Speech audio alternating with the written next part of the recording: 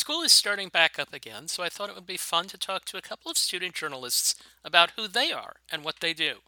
We'll do that with two episodes this week. Hope you enjoyed this one. Please check out the one that we release on Thursday as well. Thank you. Hi, and welcome to the Journalism Salute. I'm Mark Simon. In each episode, we'll talk to or about an interesting person or organization related to journalism. The intent is to show that journalists are not the enemy of the people. Thank you for listening.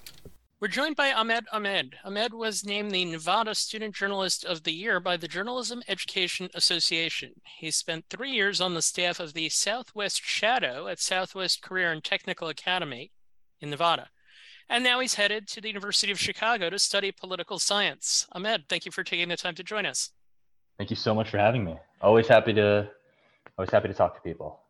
So on your website, you write, as a person born into poverty to two working class immigrants, I've long been extremely fascinated by policies designed to make the economy fairer and more equitable. Can you tell us about that, but within the context of your journalism origin story and how you got interested in doing what you did in high school? Yeah, sure. So I think all people's all people's childhoods and the circumstances in which they're raised shape them to some extent. And I think for me, like you mentioned in the piece that you just or part that you just quoted, it always, being born in those circumstances sort of left me with, a sort of really deep passion for analyzing public policy that lets people live better lives than that they were born into, that decreases the salience and importance of the circumstances that they were born into, and increases the importance of how hard they work, how smart they are, things of that nature. And so in middle school, I became super interested. I've always been really interested in politics, but then in middle school, I became super interested basically in public policy. I would, read policy papers. I would try to read more about economics and try to learn more about it.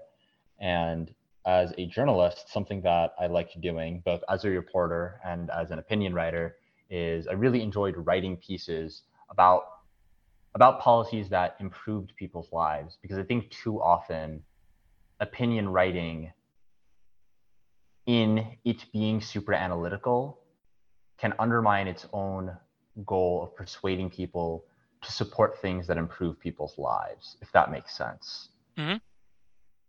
Where your parents, where did they emigrate from? My mom was, they were both born in Ethiopia. My mom then moved to Saudi Arabia, and then she moved to the US. My dad then moved to Sudan and then moved to the US. Was there anything in their background or your heritage that lent itself to telling stories and doing the kinds of writing that you end up doing?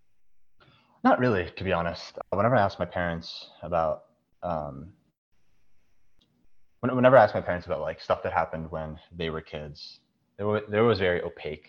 They was very vague. So I don't know. Maybe it's like a reverse thing. I always wanted to get super into storytelling because they weren't very interested in it. What was the first journalistic kind of thing that you did? I'd say this doesn't really count as journalism, but when I was like a really young kid, when I was in elementary school, my dad would encourage me to transcribe pieces from like novels I was reading.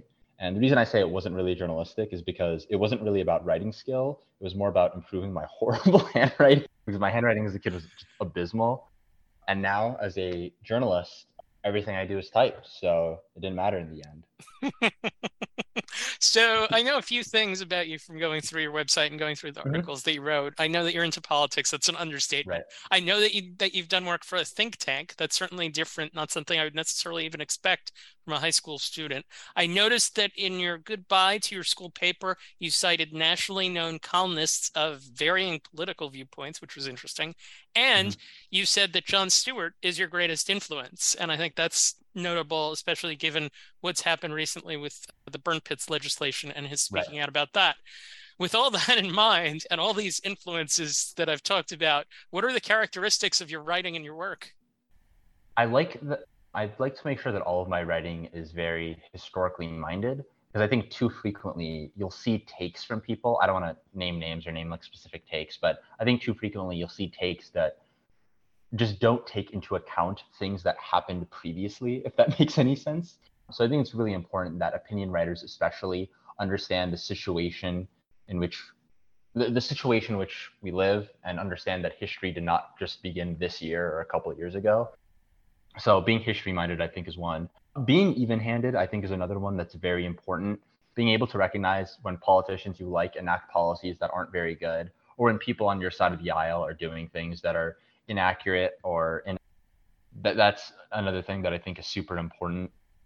Yeah, so I think those two things, being historically minded, being even handed, I would say, I hope, are the two biggest characteristics that people take from my writing. And the people that influenced you, you said Jon Stewart's your greatest influence. How did he influence you?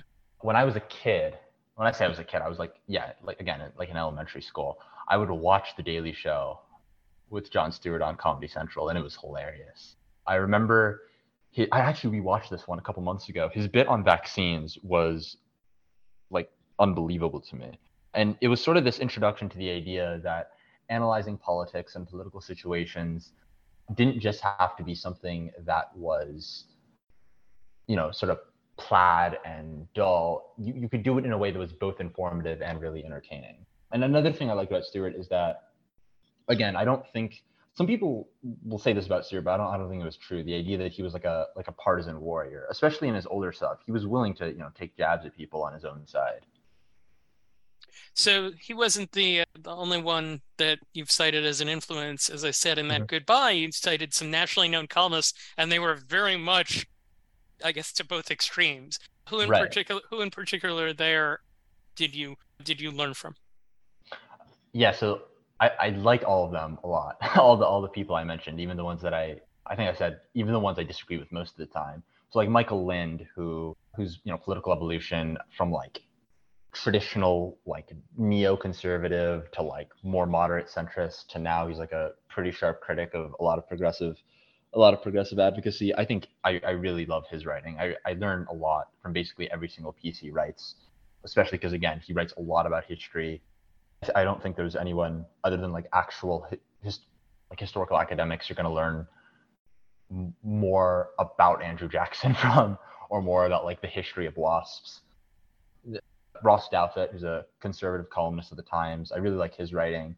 Again, sort of very historically minded, very even-handed. I think brings critiques of liberal policy that I think is that liberals should keep in mind. Again, even when I disagree with them. Um, on the left, I think I mentioned another New York Times columnist, Jamal Bowie, who I think is again an excellent writer. His work on his work on like the history of the Senate, his work on reconstruction and slavery, all that stuff is very interesting. I think the one thing that all of the writers I mentioned have in common is that I feel like whenever I read their writing, I'm not just reading like a bunch of talking points. I feel like I'm actually learning something that's really interesting. So And if you've you had read any questions about, the larger point here is so again, and just to remind people, we're talking to someone who just graduated high school, and you, as we've talked about here, your writing was very op-ed in nature as opposed to covering bad cafeteria food, for example. So you've written about transgender rights, you've written about female hygiene products, you've written about Joe Manchin, you've written about climate change, you've written about mask mandates, Republican Party. When you do these pieces, and admittedly, high school students are reading them, like what's your intention with what you're trying to get across to them? well, two things. So I mean, the number one primary thing is to persuade people. I want people to read my pieces and then to think, hey, I disagreed with this position before, but now I think that this position is correct. Or I didn't really have a strong position on this before, but now I agree with Ahmed. Or, at the very least, hey, I thought Ahmed was dead wrong on this, but after reading this piece, I still think he's wrong, but I see more where he's coming from. If I can push people more towards agreeing with me on a lot of these really important issues, I think that's something that's going to be very important. Sorry, I think I said two things. I meant three. So that was the first one. The Yep. second one is I think if I can encourage people to sort of be more interested in the things I'm talking about, even if they come away completely disagreeing, I consider that a win. So if people have a more nuanced understanding of like the history of the gay marriage debate, or like XYZ, any number of things that you talked about, then I would consider that a win. And then I guess the third thing that I want people to to gain from my stuff. I would say it's the least important, but I do definitely want people to be entertained, right? I mean, if people are reading my pieces in the same way that you might read, like, I don't know, a book that you're assigned in like seventh grade that you hate and think is boring, then I'm like, okay, well, I guess I haven't really accomplished my goal. I mean, it should be both informative and also something that people are, enjoying reading because either my writing is interesting or the topics I'm writing about are interesting or something along those lines. Is there an op-ed that you've done that you're most proud of? And can you take us from the initial idea for it to the completion and the reaction from the people that read it?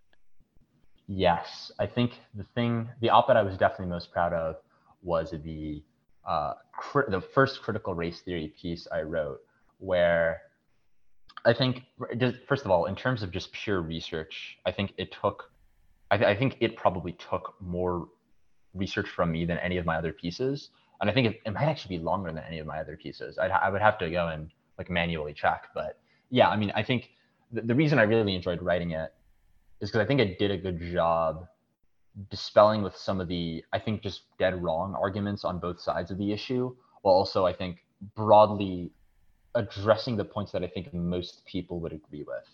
Like, I think most people would broadly agree that schools should teach about slavery and should teach about the continuing legacies of racial inequities. But I think I also brought a perspective that was like, hey, a lot of these curriculums are a little bit excessive.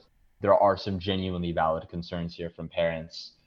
And I think by doing that, I don't know. I don't want my opinion. I don't want my like opinion archive to just be like a, what's the phrase, an echo chamber where people just hear things they agree with repeated back to them. So I think that piece was probably my favorite, or it's the one I'm most proud of. What was the experience like of covering some of the Board of Ed meetings where things get contentious? So I have to avoid any stolen valor here for any other like reporters at like the Review Journal because I was never physically at any of the meetings. I watched Gotcha. them. Yeah, I watched them live online. So I was never there for these sort of really intense. So I mean, the experience was definitely interesting. In a sense, it was kind of beautiful because it sort of was a democracy in action.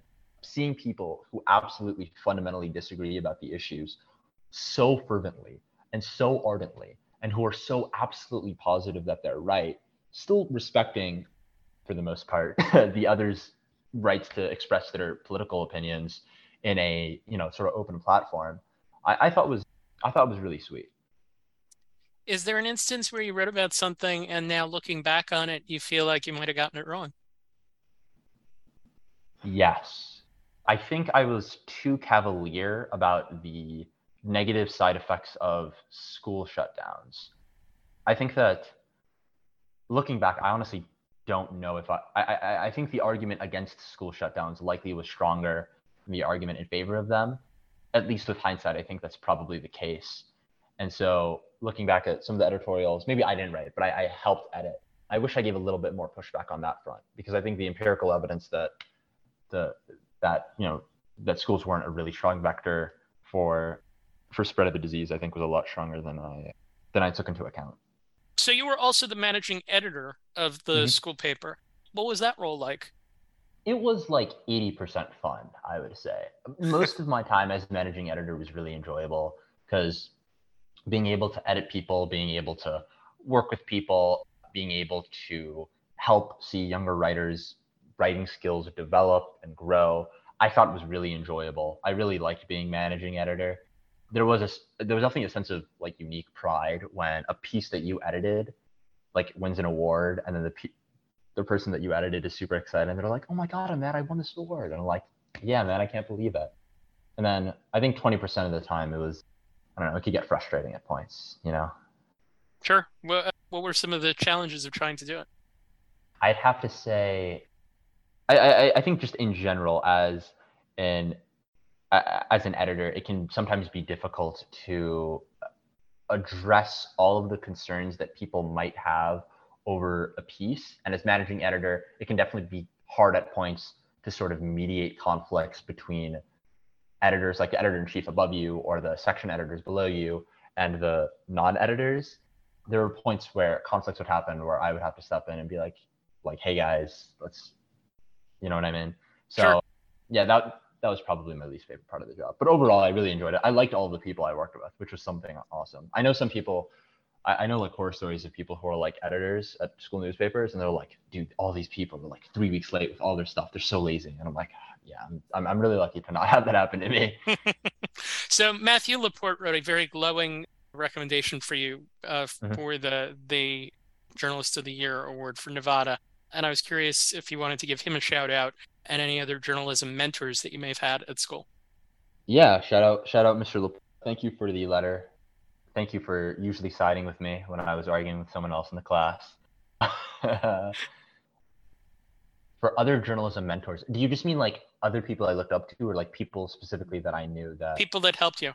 Yeah, to anyone that I've ever, to anyone who's ever like written at the Shadow, whether you were a non-editor or a section editor, or whether you're one of my old editors in chief, thank you so much for all the help that you gave me. I really appreciated working with you. Really appreciated all of the talks we had, and I hope that whether or not you stay in the journalism field, I hope your future is bright. Did you ever have any challenges in dealing with the administration at the school over some of the topics that you chose to write about? My topics generally weren't like school related, so And I don't that think helped. it's Gotcha. right. That yeah, that definitely helped. I don't think that I've ever. No, I don't think I've ever been in contact, or not contact, excuse me, in conflict with the school administrators. I've had to interview them a few times, especially when I did more reporting my sophomore year, and especially my sophomore and junior years. But no, I don't think there's ever been a.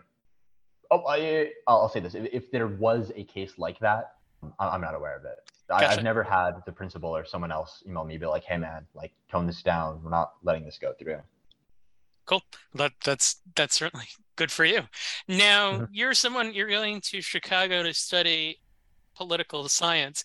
How do you Yep. view journalism now, and is it something that you would might wish to pursue? I have a lot more respect for journalists of all stripes than I did before. Um, Activist journalists, ideological journalists, straight news reporters. I think the job is a lot harder than people give it credit for. So yeah, I have a lot of respect for them. Yeah, I think I gained a lot of respect for them. That's my answer to the question. Is what are your career aspirations? After, well, I hope to get a couple internships as an undergrad, and then after that, I hope to go to law school and then be a lawyer in the public interest. So criminal defense or a public defender or an immigration attorney. Sure, that's fantastic. Now, you worked for a think tank that studied universal basic income, which, going back to what you talked about at the very beginning, is pertinent. You're part of another think tank that is student-based. You've also been on the debate team. I'm curious how that folds into your worldview and how it may have folded into your journalism. Yeah, like I mentioned, the reason why I like doing stuff like that is because it's really helpful to understand the perspectives that other people have and the perspectives that other people are coming from in regards to not just public policy, but general world philosophy, general world views that people have. Debate, especially, I think, is really excellent because it specifically forces you to argue both sides of an issue. So you basically have to be able to have a decent grasp of every single potential point or argument that can be made on a particular issue, which I think is excellent. I think debate should be something that should be like a mandatory like first year elective for high school students because it's really I imagine it's probably frustrating for a lot of people to like be arguing with someone and they just don't know a thing about your position. Like if you were to like ask them to repeat it back to you, they would just be totally dead eyed. So yeah, that's one of the reasons I enjoy doing that stuff. So, what advice do you have for aspiring student journalists? Maybe someone who's like yourself, black or white, who has a Right. strong opinion on something, but maybe unlike you, they're a little fearful of showing it. If you're well, it depends on the reason why you're fearful of showing it, right? So like if you're fearful because literally everyone else has a completely opposite opinion, right, man, it really depends on your personality type. Because for me, that sounds really fun, arguing with a bunch of people that think I'm dead wrong about something. But for a lot of people, I think for most people, that sounds really discomforting. So something that you should probably try doing is argue the position on grounds that your opponents would agree on. So if you're arguing a liberal position in a super conservative school, maybe try saying, hey, this liberal position is actually in line with the conservative values of like self-reliance and national pride or whatever. And the inverse, if you're in a super conservative area or if you're in a super liberal area, you're arguing a conservative position, maybe say, hey, liberals support equality and tolerance, therefore they should support this policy. It's not like a foolproof way to convince people, but I think it'll decrease a lot of enmity that you might. So I saw that you did that in something that you wrote with regards to taking the argument of being patriotic, and you used it to espouse a liberal viewpoint. And Yeah. I noticed that that was something that you did. So Yeah. the podcast is called The Journalism Salute. We're not upset that you may not wish to go into journalism. That's perfectly fine. We salute you for your good work and for winning the awards that you've won. Now we ask you to pay it forward. Is there a journalist or journalism organization that you're not affiliated with that you would like to salute for their good work? Okay, so I was going to say Youth Journalism International, which is a really strong advocacy organization for young, especially high school journalists. I think they do a lot of excellent work in regards to freedom of speech and in regards to sort of expanding opportunities to a lot of young journalists, especially young marginalized journalists. Any free speech organization that takes pro bono cases from student journalists, 2 thumbs up to those folks. I think they do excellent work too. And yeah, that's my answer. Ahmed, thank you for joining us. Thank you so much for having me. Again, awesome to be here. Thank you for listening to the Journalism Salute. Please let us know what you think of the show. You can find us on Twitter @JournalismPod, and you can email us at journalismsalute@gmail.com.